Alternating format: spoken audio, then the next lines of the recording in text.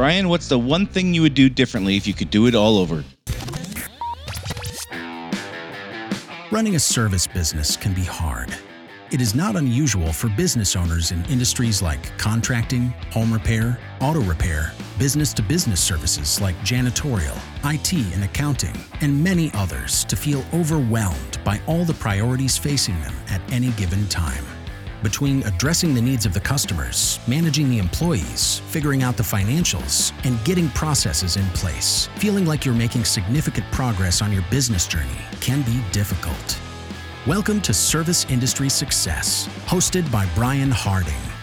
Each week, Brian will look at real-world strategies for building the business you are dreaming of, while also sharing tactics to get through some of the most frustrating parts of business ownership with a lot more ease. Let's get started. So this week I opened up some questions for the podcast, and I got some responses. And one of the questions I got was by Trent P. So thanks, Trent, for sending your question in. And the question was, what's the one thing you would do differently if you could do it all over again? Now, generally, I don't answer these what's the one thing questions because I don't generally believe that there is one thing. I think that there's no magic bullet. There's no one key to success. There's no one thing that you can solve to make your business successful. Every business is unique. Every business owner is unique. Every mix of employees is unique. Every industry is unique. And every business is at a different stage in its growth. And so I don't generally buy into these what's the one thing kind of questions. But in this case, there is a one thing I would do differently if I could do it all over again. And it's probably not going to be what you think. Before I get to that, just want to let you know if you have questions you want me to address, I would love to. You can send those via direct message at facebook.com/service industry success. That is the URL to the page, Service Industry Success, my Facebook business page. And you can just shoot me a message on there and I'll be glad to answer the questions you send. So this is a great case of having knowledge. Having knowledge is one thing, and applying that knowledge is something completely different.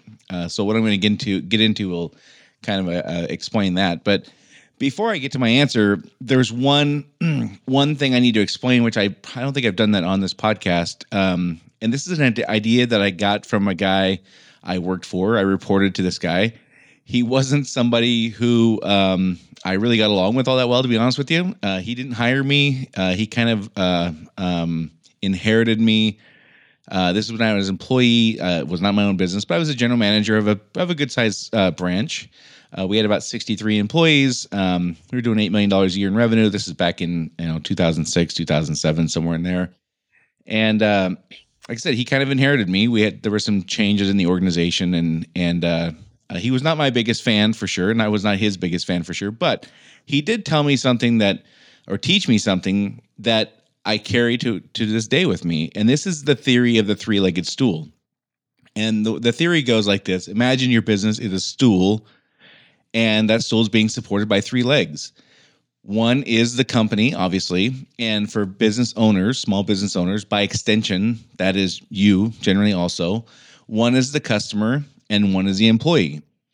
And if at any point one of those three legs of the stool breaks or gets weak or whatever, the stool is going to fall over. A stool cannot stand up on two legs. That's the idea. And so this three-legged stool idea really resonated with me, and it began to kind of shape how I addressed all things. And I really do think it's a critical way to think of things in a small business environment where you have to satisfy the needs of the customer, you have to satisfy the needs of the employee, and then you have to identify the needs of the company. If any one of those three needs are not being met, the stool will fall over. If the company's needs aren't being met, the business goes under, and then the employees' needs are not being met, and the customers' needs are not being met. If the customers' needs are not being met, the business will go under, and the employees' needs won't be met. And if the employees' needs are not being met, the customers' needs will not be met, and the business may go under as well there. So they're all interrelated, and there's not a single scenario I can think of where we shouldn't be asking ourselves if we're addressing the needs of the customer, the employee, and the company all throughout the process. So Um, that's kind of the premise that this one thing I would do differently is kind of built around, but it's not that one thing. I knew the three-legged stool theory. We believed in that 100%. So that's not the one thing. I'll get to the one thing, but I kind of need to explain that before I get to it. When we first started out, this is in 2011, we were we were at the beginning of kind of sort of coming out of the recession. We were very much in the recession for another couple of years, but when we first started out, we were trying to market ourselves as a company who was revolutionizing the industry. And I will say in many ways, I think we did in our market, at least. We didn't, I don't know if I'd say the word revolutionize, but we did change some things in how people operate. And we gave customers an option, certainly that they did not have before, in the kind of company they could work for in our industry. So I'm very confident we did that. I don't know if I would say we revolutionized the industry, but our marketing, though, was trying to explain to folks how we were really trying to revolutionize the industry. And our marketing pieces, our websites, all kind of told this story about how we kind of had a list of grievances and how we were addressing those. Some were in how pricing was developed. Some were in transparency. Some were in communication. Some were in employees being eager to suit the customer's needs. I mean, there was a ton of things that we were kind of addressing that our industry had not done super well. And but we were telling our story basically. And we struggled with marketing. We went through 5 or 6 different marketing companies. We wasted tens of thousands of dollars. At a point, we really didn't have the money for that kind of expense. And we never could really figure out why our marketing wasn't working. Once people got to know us, our close rate was fantastic. Our retention with customers was awesome. But the marketing, we just really struggled with that. And in the beginning also, we had, we started with 3 of us, and we had very clear dreams and ideas of what we were trying to build. We knew exactly what we were trying to build. We were going to build a very large organization like the one we all just come from, aiming for roughly 60 employees. We kind of had it figured out. And we had very high hopes for our first few employees. These were people we liked, we trusted, we'd known in the industry for a long time. And our kind of pitch to them was, hey, help us build this thing. And in a couple of years, you're going to be like running the thing. You'll be the general manager, you'll be the sales manager, you'll be the operations manager, you'll be the whatever. If you help us build this thing, you guys are, ground floor level opportunity here. You'll be able to kick back and run the thing and help us manage employees when we get employees and things like that. And it just didn't land. That message just did not resonate with the first, probably 6 or 7 employees we hired that we really had these high hopes for. One of them in particular, I'll never forget. We hired a outside salesperson, which I say all the time is the hardest position there is to manage. An outside sales position is the freedom that people get becomes addictive, and their behaviors change, and all of a sudden they go from being a very productive employee sometimes to not so productive. They just get this freedom, and it's hard to manage that. So, but in this case, we hired an outside salesperson, and we could just tell that it wasn't like production wasn't working all that well as far as like his performance and things like that. And lo and behold, we find out a few months later after we'd hired him, I think right before we fired this individual, that he had gotten a second job. He was driving a limousine part-time during the day when he was supposed to be working for us. And that was an educational experience as far as, being taken advantage of by employees and things like that. And then we had other employees we liked very much. And we were hoping that they would be operational managers one day. And we kept saying, like, listen, we know you're not making a lot of money right now, which wasn't super uncommon in 2011. A lot of folks were making less than they wanted. But, stick it out with us, help us build this thing, and then you're going to run it someday. And that was kind of our message. And it just didn't land. We couldn't figure out why these people didn't believe in us is what we thought, and I kind of got it. You look around at how many people in our industry had started their own business and either failed or had never grown it past 2 or 3 employees. And here we had these big lofty dreams and we were going to build this big, massive company. And so I kind of got it that they didn't really trust us or believe that we could do it. But I really later found out that was not the case at all. That wasn't really what was holding them up. My point with all this stuff is in all these cases, we were doing what many companies do, which is selling based on what mattered to the company rather than what mattered to the customer or the employee. And we see this all the time. Now, whether you're selling your service to a customer, which is obviously sales, or selling a position or a dream or an idea or a concept to an employee, you're still selling. People do not make decisions, buying decisions or life decisions based upon what other people want them to do. I think I talked about this a few weeks ago. If you were to go buy a car or a boat, you don't really care what's in it for the seller to get what they want. Like if you're selling a car, you don't really care what their motivation is. You care about what your needs are as the buyer. And this is the idea that I now have come to grips with. And this is the one thing I would change if I had to do it all over again. I would apply this knowledge to everything we did much earlier. The first few years we were in business, we struggled a great deal in our marketing message and our employee recruitment and retention because we were talking about what we needed. We needed somebody to run the company for us someday. We needed somebody to buy from us. Those were the messages we had. And we were talking about our needs, and we couldn't figure out why that wasn't landing. Later on, we learned to develop what the customer's needs were and speak only to that. We learned to develop and identify what the employee's needs were and speak only to that.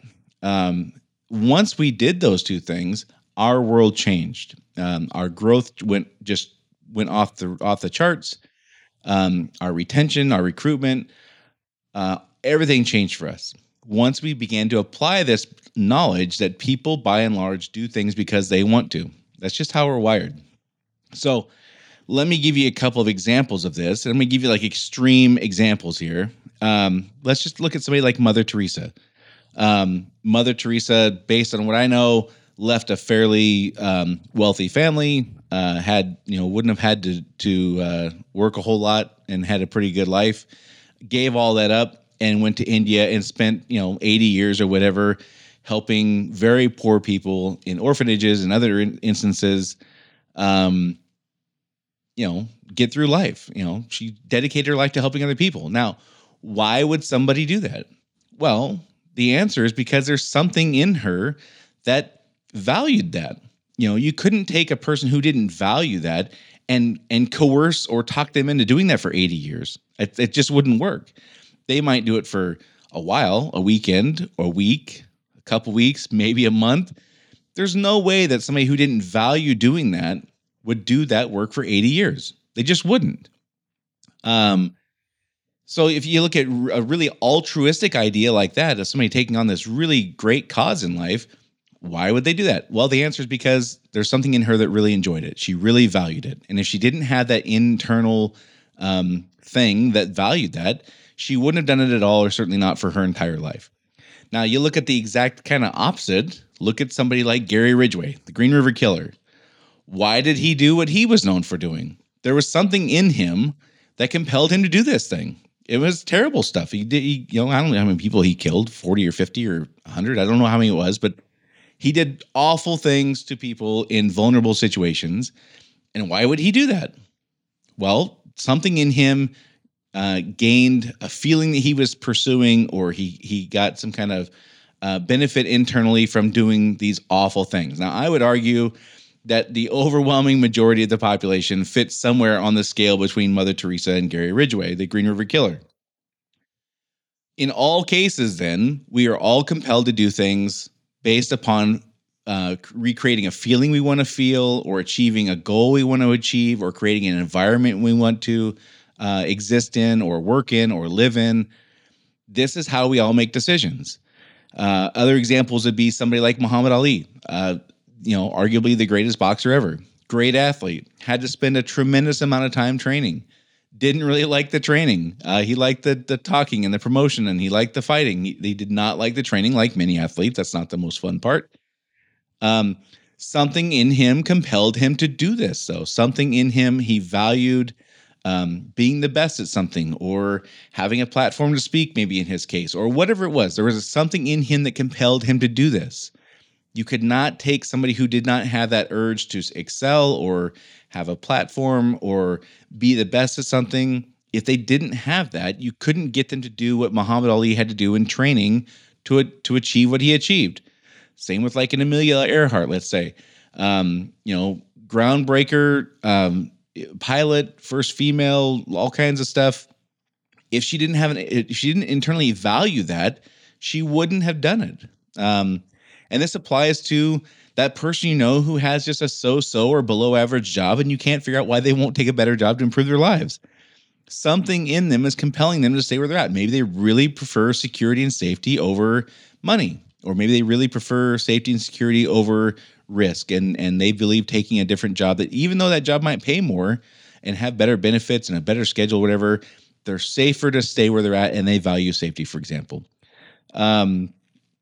So this is one of the pieces of knowledge that once I really began to apply, it's one thing to know this, but it's a whole different thing to really begin to apply this. Again, our world really kind of changed. So people are more likely to do things that are helping them achieve what they want in feelings, goals, environments, that kind of thing. And this is ultimately what led me to begin my version of the three-legged stool, which is to just begin flat out asking, what's in it for the customer, what's in it for the employee, and what's in it for the company. And these are not rhetorical questions. Specifically, what's in it for a customer to buy from us instead of brand X? Like we have to be able to specifically answer that question. What's in it for them to buy from me instead of somebody else? And one of the things that we often do, especially in service businesses, is we try to talk about workmanship or quality or craftsmanship. And unfortunately, that doesn't land with customers very often. They wouldn't have likely called your company out if they didn't believe it naturally or internally that you were capable of doing this job. But we spend a lot of time talking about craftsmanship and workmanship. Why? Because that suits our needs. It gives us credibility. It makes us look smart. It makes us look like we're competent. We enjoy that. However, that's not the customer's primary concern in most cases. They probably would not have called a company to come out and give them an estimate if they didn't think they were competent in doing the job. And if you're talking about workmanship and quality and skills, technical skills and things like that, what do you think your competition's saying? They're saying all the exact same things. I mean, do you really think you have a better electrician or HVAC tech than brand X? Do you really think you have better tools or trucks? If you're a carpet cleaning company, do you have better trained people? You might spend more time training, but is the customer really going to believe that you're that much better at the craft? No, they're probably going to believe that you know what you're doing unless you give them a compelling reason to believe that you don't know what you're doing. So this is one of the things we kind of fall into, is talking about things that the customers don't really worry about. They're not really worried about you not knowing what you're doing unless you prove to them they should. Companies also don't like to compete based on price. One of the things I hear most often from complaining business owners in service industries is that this customer is being cheap, or this customer doesn't value this, or they should know that if they buy based on price, they're going to get a crummy product and this and that. And my question is always the same. If you don't want to compete based on price, which I agree that none of us do, what's the compelling reason you're giving them to buy from you instead of brand X? And generally, it's either we talk about quality and workmanship and craftsmanship, which, again, if you took your competition and you line up your employees who do your trade or your craft or whatever, and you were to compare them to your top 5 competitors, they're going to have all-stars, and they're going to have okay, and they're going to have not so great, and you're going to have all-stars and okay and not so great, and it's going to be about the same. And if it's not about the same, the customer's not likely to believe it's really that different. So if we don't want to compete based on price, and the customer doesn't really believe that you're going to be all that much better technically than your competition, you have to give them a compelling reason to buy from you instead of brand X. So this is what I'm saying. What's in it for them to buy from you instead of brand X is not that you provide a quality product. Well, everybody's supposed to do that. And they think that everybody does that. And it shouldn't be, because we're the cheapest guys in town, because none of us want to compete based on price. So what are the other compelling reasons? What are the problems that they have? What are the hopes they have, the wishes, concerns, fears, needs, any of those things that you're addressing, and they would have a better experience buying from you instead of somebody else? If you can't answer those questions, you're going to struggle with this. That's just the way it is, right? Same thing with employees. We get frustrated employees don't do what we need them or want them to do. We oftentimes talk about, why don't they just get it? Why won't they just do the right thing? Why do I have to babysit this stuff? And if you ask what's in it for the employee to work for your company, and the answer is something like, well, they get a paycheck and they get benefits and we have a great environment. What would your competition say that's any different? They're going to say the same exact things. So what specifically is in it for your employees to work for you instead of Brand X? And if you need them to do something, what's in it for them to do this thing? So if you need them to get on board with the process, or get on board with an idea that a concept that your company has, or an overarching goal or a specific goal, what's in it for them to do this? And if the answer is they get a paycheck because I told them to, because the customer needs it, just understand that it's going to take a lot more work to babysit that and to hold their hand through the process, because they're not addressing their needs. Therefore, they're less likely to do it, period. Now, I'm not saying you got to give them a bonus, and this isn't monetary, like, hey, let's give them a raise every time you roll out a new initiative. I'm not saying that.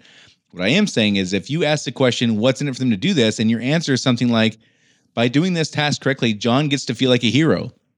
Or by achieving this particular metric consistently, Jill feels like she's supporting the team, which is a really big deal for her. Or Jeff believes that if he looks more credible when this process is followed consistently, because it produces the most consistent results, which makes him look like he's very competent and qualified. And that matters to him. Those kinds of answers are going to require much less babysitting, begging, threatening, whatever, to get compliance. If you can identify what need is being met by the person you're asking to do this, it's just, your life is going to be a lot easier. If your answer is they get a paycheck, that's what I told them to do, that's what the customer needs, okay, that's fine. You can take that approach, but it's just going to be more work for you to get it done consistently. So in the case of customers, we first got to determine who specifically we want to work for, and then always be asking, what are the customer's needs, fears, hopes, wishes, and concerns? In other words, what's in it for them to buy from us instead of Brand X? In the case of employees, we first must determine if their values and goals align with ours in the company's. Are they a good fit for the company? If not, then they got to go. It's better for them, and it's better for us that they go work somewhere where their values and goals do align with the company. Everybody deserves that kind of happiness. And if you've done a good job of removing people whose goals and values don't align with your company's, then it's a matter of asking what's in it for them to work here instead of Brand X, and what's in it for them to do this task, follow this process, get on board with this idea, or hit this benchmark. What's in it for them to do that?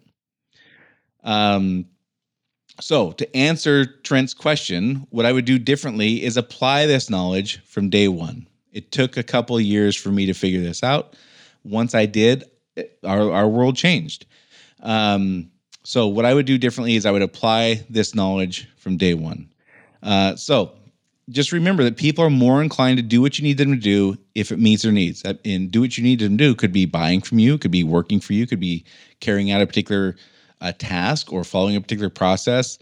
We just have to be aware we're fighting nature if we're going to expect something different, and you're going to be disappointed. Now, are there times you have to just draw a line in the sand and say, do this or else? Yes, of course there are. But those need to be few and far between. And we'll have a whole nother conversation another day about how to take that path. The majority of the time, though, we want people to do things because they want to. We don't want to have to babysit them on every process. We don't have to threaten or beg them to comply. How do we do that?